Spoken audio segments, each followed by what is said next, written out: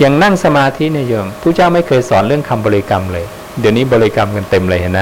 แล้วบริกรรมก็แบบนั้นแบบนี้เต็มไปหมดเลยนะนั่งสมาธิกายต้องสงบระงับไปนั่งเขย่าตัวกันก็มีอย่างเนี้ยนะตีฌานเรียกว่าตีฌานนะ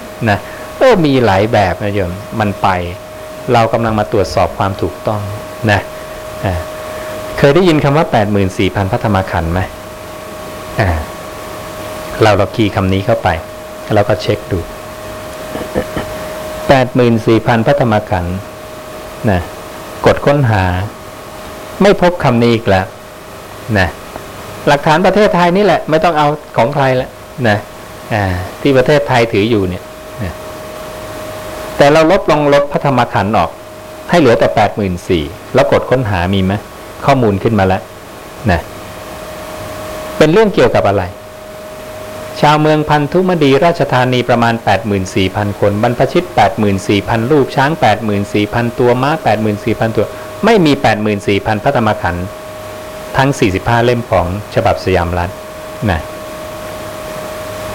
ดังนั้นก็ไปเข้าพระสูตรที่พระองค์ตรัสไว้ว่าสุตตันตะเหล่าใดที่นักกวีแต่งขึ้นใหม่ให้ฟังไหมอย่าฟังอย่าศึกษาอย่าเล่าเรียนเห็นไหมก็เลยบอกโยมว่าณวันนี้เราเล่าเรียนในคำแต่งใหม่กันทั้งนั้นเลยเห็นไหมแล้วเวลาลื้อยากนะลื้อยากโอ้ทำกันแล้วไปนะกระทรวงทบวงกรมนะทำกันเต็มไปหมดเลยนะตอนนี้กำลังล้างใหม่กำลังล้างคือล้างอะไรล้างเอาวัดของที่ไม่ใช่ของพระพุทธเจ้าพูดง่ายๆเอาออกไปก่อนที่พระเจ้าไม่เคยบัญญัติเลยทั้งชีวิตนะไอ้ที่คุมเครือค่อยมาว่ากันอีกทีแต่ไอ้ที่ไม่คุมเครือเนี่ยชัดเจนเนี่ยเอาออกไปก่อนนะคือเราอยากให้ศาสนาพุทธมันเพียวๆไงอยากบริสุทธิ์นะนั้นถ้าเราทุกคนเนี่ยมาช่วยกันเนี่ยศาสนาพุทธบริสุทธิ์แน่นอนนะมันคือหนึ่งในสถาบันหลักของชาติแต่ข้อมูลยังคลอนแคลนเลยข้อมูลยังงงกันอยู่นะและในพระไตรปิฎกเนี่ยโยมมันก็ไม่ใช่ถูกหมดไงเวลาเขาบอกพระไตรปิฎกไม่ได้ถูกหมดเนี่ยโยมต้องรู้โครงสร้างพระไตรปิฎกเนี่ยจะมีเนื้อหาอยู่2ส่วนกันนั่นคือคำพุทธเจ้ากับคำแต่งใหม่นะนั้นในเล่มพระไตรปิฎกเนี่ยทุกเล่มเขาจะเขียนว่าพระสูตรและอรรถกถาอรรถกถาเนี่ยคือคำแต่งใหม่พระสูตรเนี่ยคือคำพระพุทธเจ้าเนื้อหามันจะมีแค่2ส่วนนี้แค่นั้นแหละพระเจ้าพูดมาแล้วไอ้พวกขยันอธิบายทั้งหลายก็ไปอธิบายคำพระเจ้าเพิ่มเติมนะลักษณะของคำที่เพิ่มเติมเขาจะขึ้นต้นด้วยบทว่าที่ว่าความว่าอธิบายว่าคือเขาจะอ้างอิงไปว่าที่พระเจ้าพูดอย่างนี้เขาขออธิบายว่าอย่างนี้นั่นน่ะเนื้อหามันมี2ส่วนแค่นี้เองว่าการบันทึกคำพระเจ้ามาแล้วก็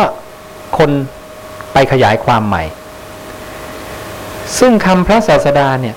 ไม่ต้องการอธิบายใหม่ศาสตร์เดียวในโลกที่สมบูรณ์ที่สุดแล้วที่ออกจากปากศาสดานะเพราะพระองค์คือสัพพัญญูไม่ต้องการให้ใครที่ต่ำกว่าสัพพัญญูมาอธิบายไม่ต้องวิธีในการที่จะอธิบายคำพุทธเจ้าต้องไปสืบค้นคำพุทธเจ้ามาอธิบายคำพุทธเจ้าด้วยกันเองเช่นพุทธเจ้าบอกว่าให้เธอปล่อยวางขันธ์5แล้วขันธ์5คืออะไรใช่ไหมก็ต้องไปสืบค้นดูว่าพุทธเจ้าตรัสขันธ์5คืออะไรไปเจอละอาจจะ2เดือน3เดือนไปอ่านเจอนี่พุทธเจ้าตรัสว่าขันธ์5คือรูปเวทนาสัญญาสังขารวิญญาณแล้วรูปคืออะไรเวทนาคืออะไรสัญญาคืออะไรอ่านไปอีกเดี๋ยวอาจจะไปเจอในเล่มนั้นเล่มนี้กิริยาที่แตกสลายได้เพราะความร้อนหนาวเย็นหิวกระหายเรียกว่ารูปเวทนาคือสุขเวทนาทุกขเวทนาอทุกขมสุขนะสัญญาคือความจำได้หมายรู้นี่คือต้องเอาพระสูตรมาอธิบายพระสูตรด้วยกันเองและคนเดียวในโลกที่อธิบายไว้อย่างละเอียดละออบอกนิยามคำพูดอะไรต่างๆไว้ครบถ้วนคือพระพุทธเจ้าพระองค์บอกเลยไม่มีใครในโลกทำคำพูดได้อย่างพระองค์นะเรายิ่งตรวจสอบยิ่งนำคำพุทธเจ้ามาตีแผ่เปิดเผยพุทธเจ้าบอกธรรมวินัยจะยิ่งรุ่งเรืองธรรมวินัยของศาสดาอย่าปกปิดเอาไว้ยิ่งเปิดเผยยิ่งเปิดเผยยิ่งรุ่งเรืองนะแต่พระองค์บอกเลยว่ามนของพราหมณ์เนี่ยปิดบังไว้จึงรุ่งเรืองเปิดเผยแล้วจะไม่รุ่งเรืองนะดูพวกพราหมณ์เนี่ยทำอะไรจะงึมแบบไม่รู้เรื่องนะถ้าทำอย่างเงี้ยรุ่งเรือง โยมลองเอาคาถาของเขามาเปิดเผยมันแปลว่าอะไรนะอยากจะรู้มันแปลว่าอะไรเราจะรู้เลยว่ามันไม่มีเหตุผลนะมันไม่ประกอบด้วยประโยชน์ผู้เจ้าท้าเลยมนต์ของพราหมณ์ยิ่งเปิดเผยยิ่งไม่รุ่งเรืองนะเขาจะปิดบังเอาไว้นะเขาจะไม่ให้รู้หรอกว่ามันคืออะไรนะผู้เจ้ามีผมหรือไม่มีผมเราก็มาตรวจอีกปรากฏว่าสมณพราหมณ์เหล่าอื่นเนี่ยเขาเรียกผู้เจ้าเราว่าอะไรเนี่ย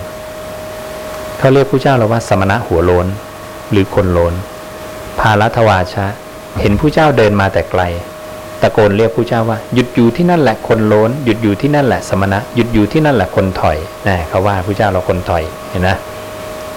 เพราะแต่ก่อนเนี่ยเขาก็ถือว่าเขาเป็นศาสดาใหญ่กันหมดเลยทุกคนก็ประกาศตนเป็นศาสดาออกแสวงหาโมฆะธรรมคือความไม่ตายนะ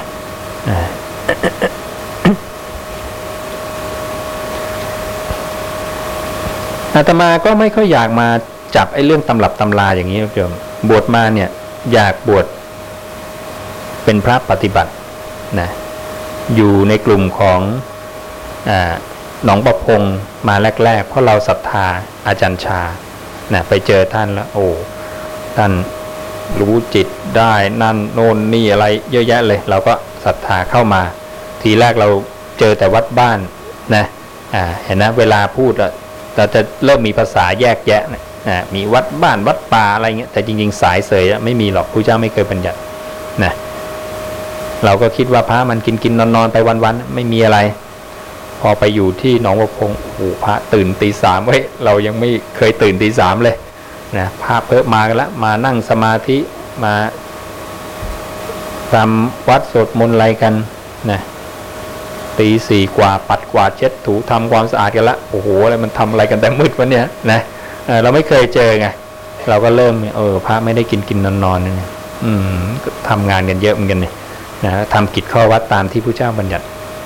เช้าออกบิณฑบาตนะหลังฉันเสร็จก็เดินจงกรมนั่งสมาธิไปนะเราก็เลยเริ่มมีศรัทธานะก็เข้ามาในทางนี้ทางอื่นไปไหมก็ไปเหมือนกันนะไป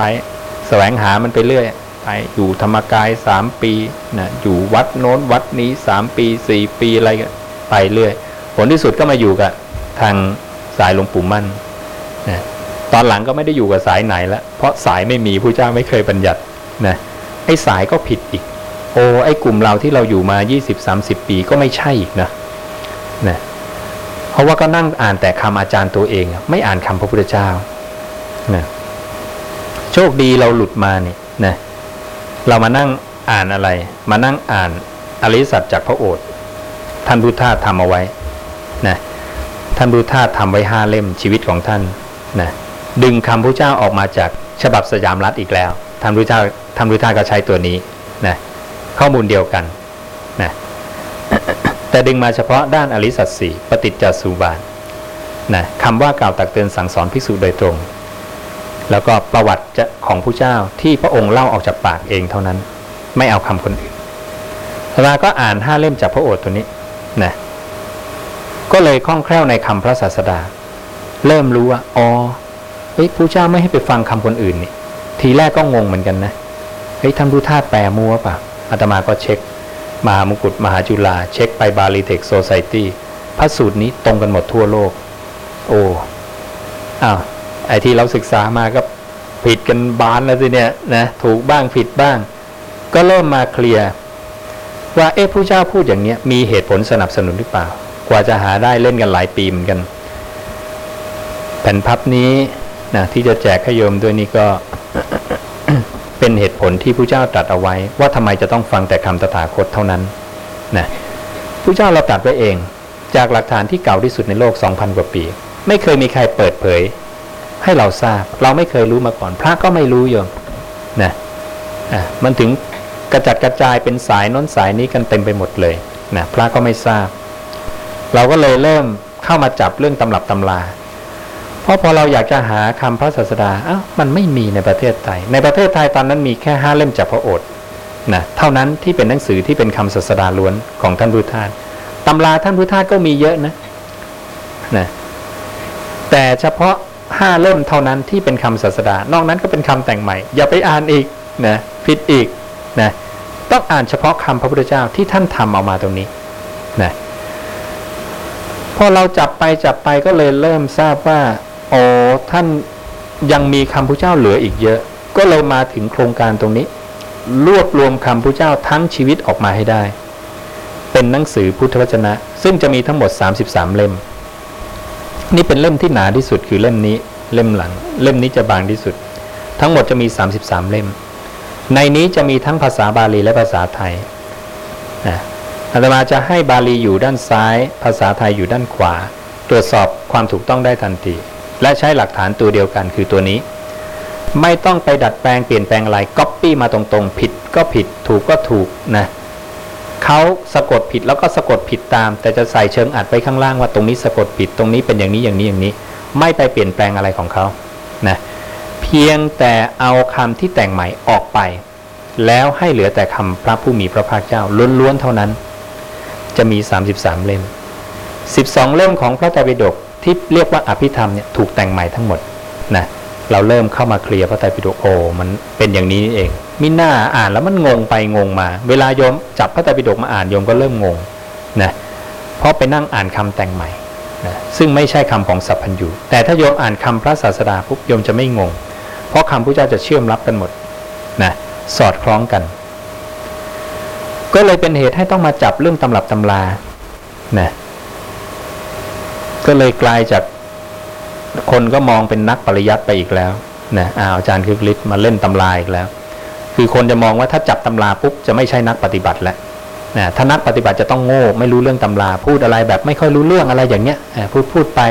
แบบคนไม่มีความรู้แล้วคนนี้ขลังนะมันไม่ใช่อย่างนั้นนะพระเจ้าเนี่ยเป็นคนพูดรู้เรื่อง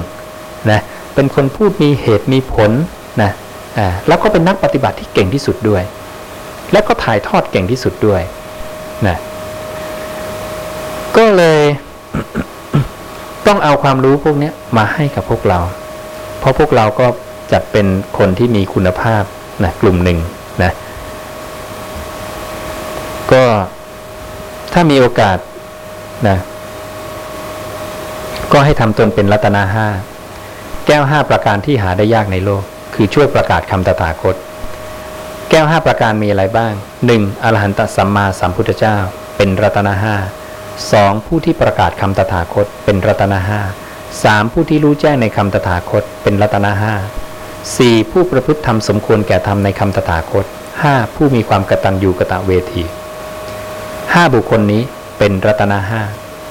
และบุคคลหาได้ยากในโลกอีก3จำพวกคนที่ประกาศคำตถาคตอยู่ในนี้เข้าไปอีก2พระสูตรเลย 1. อรหันตสัมมาสัมพุทธเจ้าหาได้ยากในโลก 2. ผู้ที่ประกาศคำตถาคต 3. ผู้มีความกตัญญูกตเวที3บุคคลนี้หาได้ยากในโลกดังนั้นถ้าโยมเป็นผู้ที่ประกาศคำตถาคตเชื่อมั่นและพระเจ้าพูดถูกแน่นอนเวลาจะหยิบหนังสือให้ใคร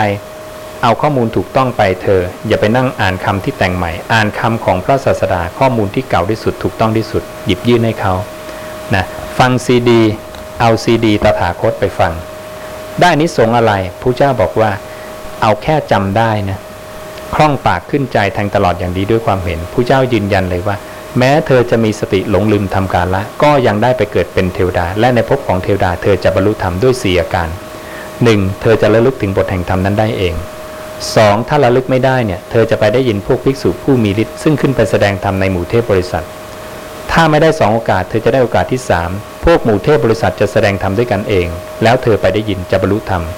โอกาสที่4พวกเทพบริษัทผู้เกิดก่อนจะมาเตือนเทพบริษัทผู้เกิดหลังถึงธรรมะและเธอจะบรรลุธรรมนี่คือการที่โยมสร้างเหตุปัจจัยในการจำคำตถาคตได้จนคล่องปากขึ้นใจแทงตลอดอย่างดีด้วยความเห็นหรืออย่างน้อยถ้าก่อนตาย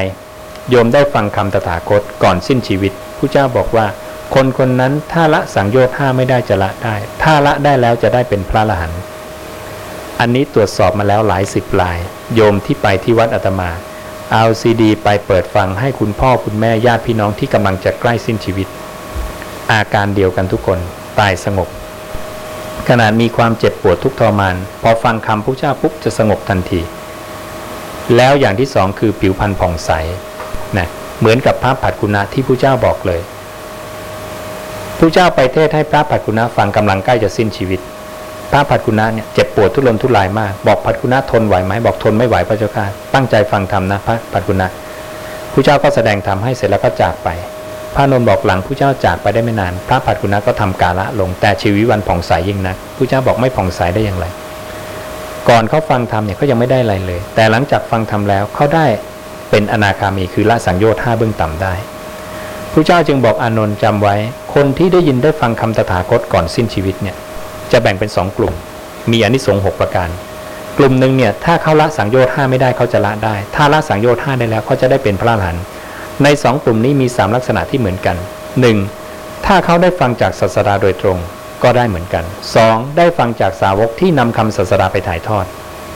โยมก็ได้ใครก็ได้ขอให้จำคำพุทธเจ้าอย่าผิดแล้วเอาไปพูดให้เขาฟังอย่างที่3เนี่ยตัวเขาระลึกถึงบทแห่งธรรมได้เองนะ3ประการนี้รวมกันเป็นอานิสงส์6ประการนะนี่คือการที่ได้ฟังคำตถาคตก่อนสิ้นชีวิตประโยชน์คือตัวนี้ดังนั้นที่เราได้ยินมาเนี่ยโอ้ยจำเป็นนกแก้วนกขุนทองจะได้ประโยชน์อะไรแต่ถ้าเป็นคำศาสดาได้ประโยชน์มหาศาลและพระเจ้าไม่เคยตำหนิเรื่องการทรงจำการทรงจำนั้นเป็นหนึ่งในการรู้ตามซึ่งสัจธรรม12ขั้นตอนคนคนหนึ่งเนี่ย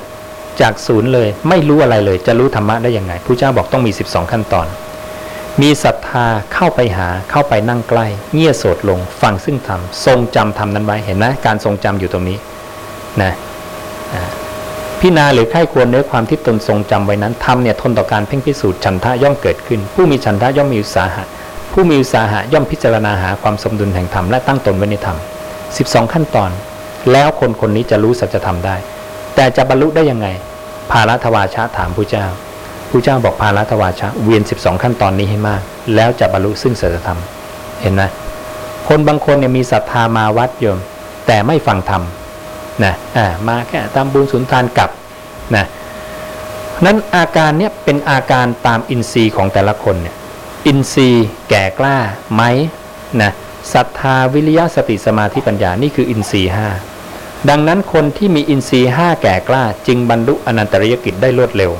บรรลุธรรมได้เร็วนะอินทรีย์อ่อนไปวัดกลับไม่มีอะไรหิ้วปิ่นโตไปถวายพระนะเสร็จกลับไม่เข้าไปหาบางคนเข้าไปหาไม่เข้าไปนั่งใกล้บางคนเข้าไปนั่งใกล้แต่ไม่เงี่ยโสดลงนะบางคนเงี่ยโสดลงแต่ไม่ฟังซึ่งธรรมไปนั่งคุยเรื่องการเมืองกันในวัดนะคุยเรื่องโน้นเรื่องนี้คุยให้พระฟังพระนั่งฟังไปก่อนนะแทนที่จะฟังธรรมะพระอย่างนี้มันมีหลายแบบมากเลยโยมนะดังนั้นการบรรลุธรรมมันเกิดได้ยากเพราะเหตุนี้นะเกริ่นมาให้พวกเราได้ทราบหลักฐานข้อมูลที่มาที่ไปต่างๆนะแล้วก็สิ่งที่เราควรจะศึกษาเราควรจะรู้อะไรนะอีกเรื่องหนึ่งที่อยากให้ทราบนะเพราะนั้นอาจารย์นี้เต็มไปหมดเลยนะแม้แต่การนิมนต์พระมาโยมก็คิดว่านิมนต์พระองค์โน้นองค์นี้มาหลากหลายจะได้หลากหลายความรู้เข้าใจผิดเลยโยมนะดังนั้นพระถ้าไม่สอนคำพระผู้มีพระภาคเจ้าโยมก็จะได้ความรู้ผิดไปพระเนี่ยพระเจ้าบอกเป็นทายาทแห่งธรรมะของตถาคตต้องบอกสอนถ่ายทอดคำตถาคตไม่ใช่ถ่ายทอดคำตัวเองนะคำสอนของสาวกไม่มีถ้าสาวกมาบอกว่าตัวเองมีคำสอนนะเป็นคำสอนของตัวเองพระเจ้าเรียกว่ามหาโจรชั้นเลิศประเภทที่2ใน5ประเภทที่พระองค์บัญญัติเอาไว้เรียกว่าขโมยธรรม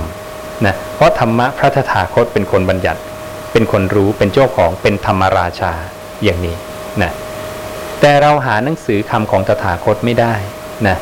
อาตมาก็ต้องทำมาดังนั้นตำราของอาตมาทั้งหมดจะไม่มีคำอาจารย์คึกฤทธิ์ไม่มี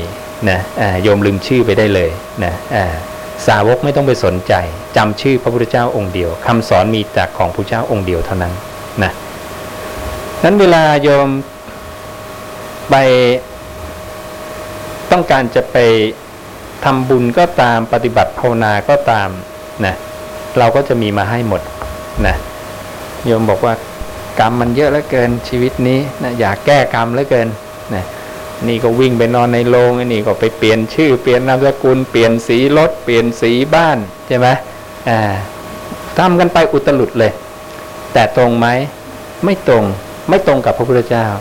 เวลาถึงบอกวัดศรัทธากันไงถ้าโยมศรัทธาหมอดูโยมก็ไปหาหมอดูศรัทธาการบนบานสารกล่าวสะเดาะเคราะห์ปลูกเสกเลขยันโยมก็ไปตามความเห็นปริพาชกคนอื่นแต่ถ้าโยมศรัทธาอรหันตสัมมาสัมพุทธเจ้าโยมก็มาประพฤติปฏิบัติมรรคมีองค์8นะก็ทำหนังสือแก้กรรมมาให้โยมได้ทราบวิธีเดียวในการแก้กรรมหรือเข้าถึงความดับกรรมพระองค์ตรัสไปแล้วบอกภิกษุทั้งหลายอริยะอัตถังคิกมรรคนี้นั่นเองคือกรรมนิโรธคามินีปฏิปทาปฏิปทาให้ถึงความดับไม่เหลือแห่งกรรมอริยะคือประเสริฐอัตถังคือ8คิกมรรคคือหนทาง8ทางอันประเสริฐนี้นั่นเองคือกรรมะคือกรรมนิโรธคือดับคามินิปฏิปทาปฏิปทาดับกรรมตรงๆไม่มีวิธีอื่นพระองค์ตรัสทั้งชีวิตมรรคมีองค์8เท่านั้นเป็นวิธีดับกรรมดังนั้นให้พวกนอนในโลงผ้าขาวคลุมบางสกุลเป็นตายน้ำลดตัวมันได้ผลไหมไม่ได้ผลตามความเห็นพระพุทธเจ้าแต่อาจจะได้ผลตามความเห็นของใครในกอในขออาจารย์กออาจารย์ขอเขาคิดว่าเขาได้ผลก็เอาไปใช่ไหมนี่คือการวัดศรัทธานะว่าพระพุทธเจ้าพูดจริงหรือพูดไม่จริงนะหรือคนนี้พูดถูกแล้วเขารู้จริงใครรู้จริงเรื่องกรรมพระพุทธเจ้าบอกตถาคตรู้จริงเรื่องกรรมนะนั้นพระองค์บัญญัติไปหมด